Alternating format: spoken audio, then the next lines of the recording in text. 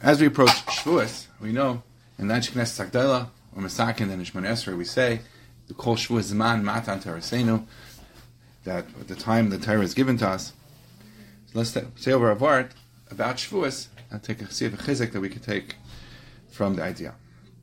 The Ramah in Siman Tov Tzadik Daled brings two minhagim Ashkenaz regarding Shavuos.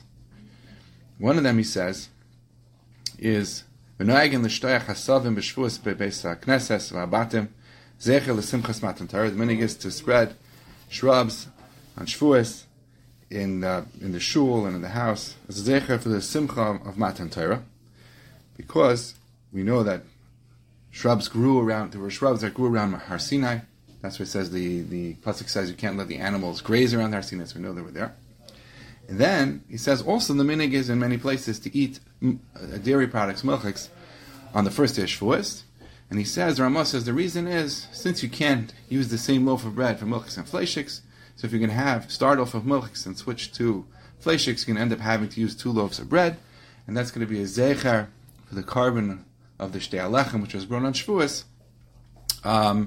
So that's why you have those 2 minhagim. So the way the Ramah brings these minhagim is one after the other. Is it just because these the limited minhagim we have on Shavuos, that you're just listing them off, or is there some connection between these 2 minhagim, a theme that runs through them, and that's why they're listed together? Also, the Gemara in Pesachim brings a machlokes tanoim about whether there's a chiyuv to have sudas, to have meals on Yantif, and there's different opinions.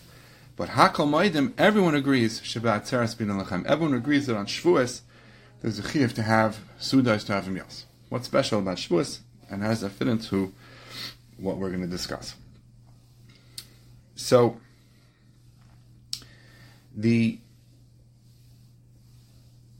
Mishnah says in Avos, the Brisa says in Avos, like this. The Brisa says, the Gedolei Torah is great, shehinesenes chayim loiseh, because it gives life to those that fulfill it, those that follow what it says. Ba'elam hazeh u'ba'elam haba, in this world and in the world to come. Shenamar, like the pasuk says, ki chayim heim l'moitze'eyam u'l'chol b'sarei marpeh. And the pasuk brings another pasuk, rifos ti l'sharecha, it's like a refuah to ushikalas b'secha, it's a refuah to your body.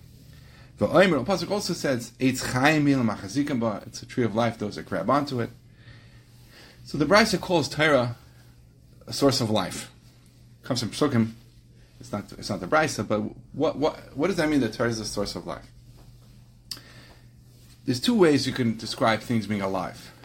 You can have in life. You can have something which is a daimim, which means it's like an object which has no life to it, and you can give it life, and that's like human beings could be, until they're alive, they're not alive, and once you put life in them, they become alive.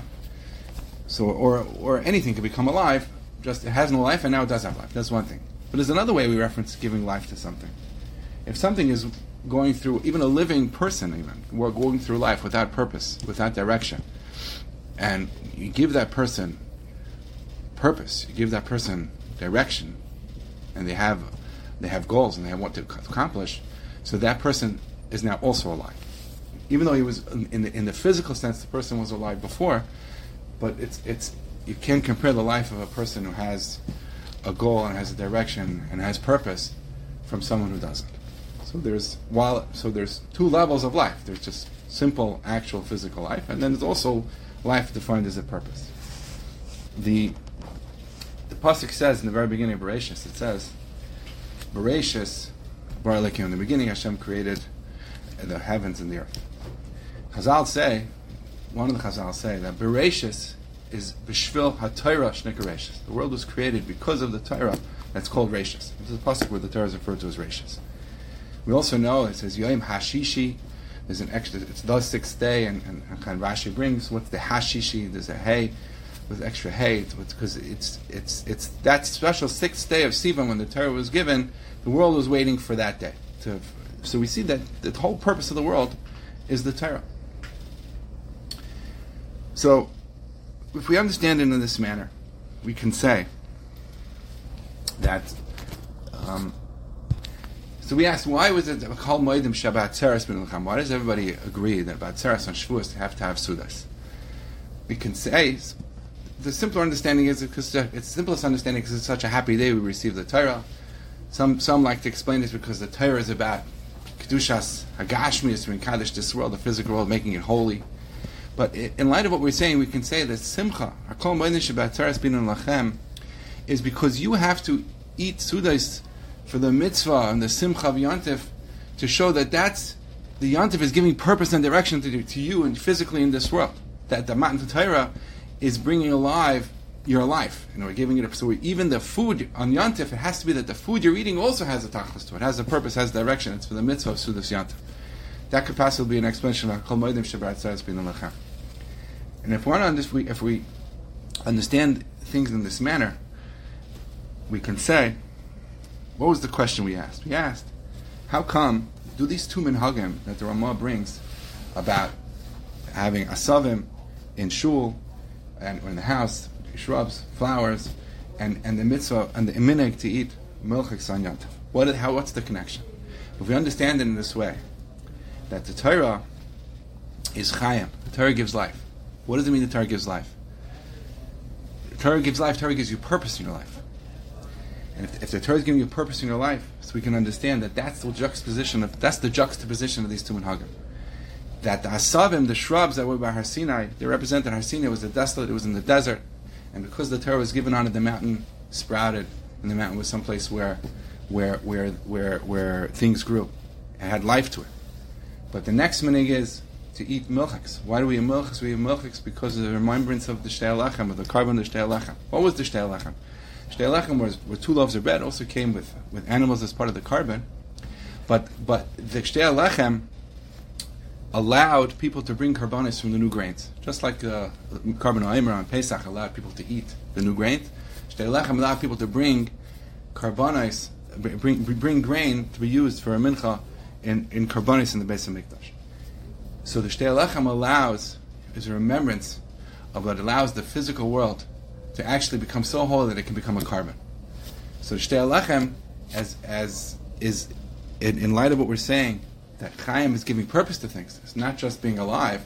So the asavim represent that the Torah brings life to this world. But what type of life? A type of life with a higher purpose. A type of life with a goal that you can elevate yourself even to become holy and even to become a carbon. That could be the explanation of the two minhagim next to each other in the Ramah. But I just want to say, first of all, the Chazal tell us, the Gemara brings from the pasuk which we read from the Brisa and Avos, that rifos tehili sharecha v'shikur la'atzmesecha, that it's like a refuah for a person's body, that if someone's not feeling well, he should be chash b'groina, he has a headache, yasik b'Torah, chash b'meyav, in his stomach, yasik b'Torah, he should be oisik b'Torah. Torah has properties that can make a person feel better. Where does that come from?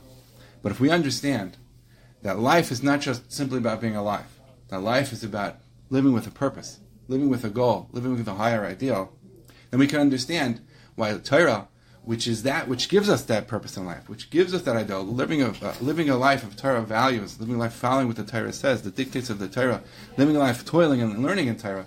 Such a life is a life with purpose. Such a life is really a life. So if that's the case, we can understand why even really a person not feeling well, which is a detriment to their physical being, then their physical being is weakened.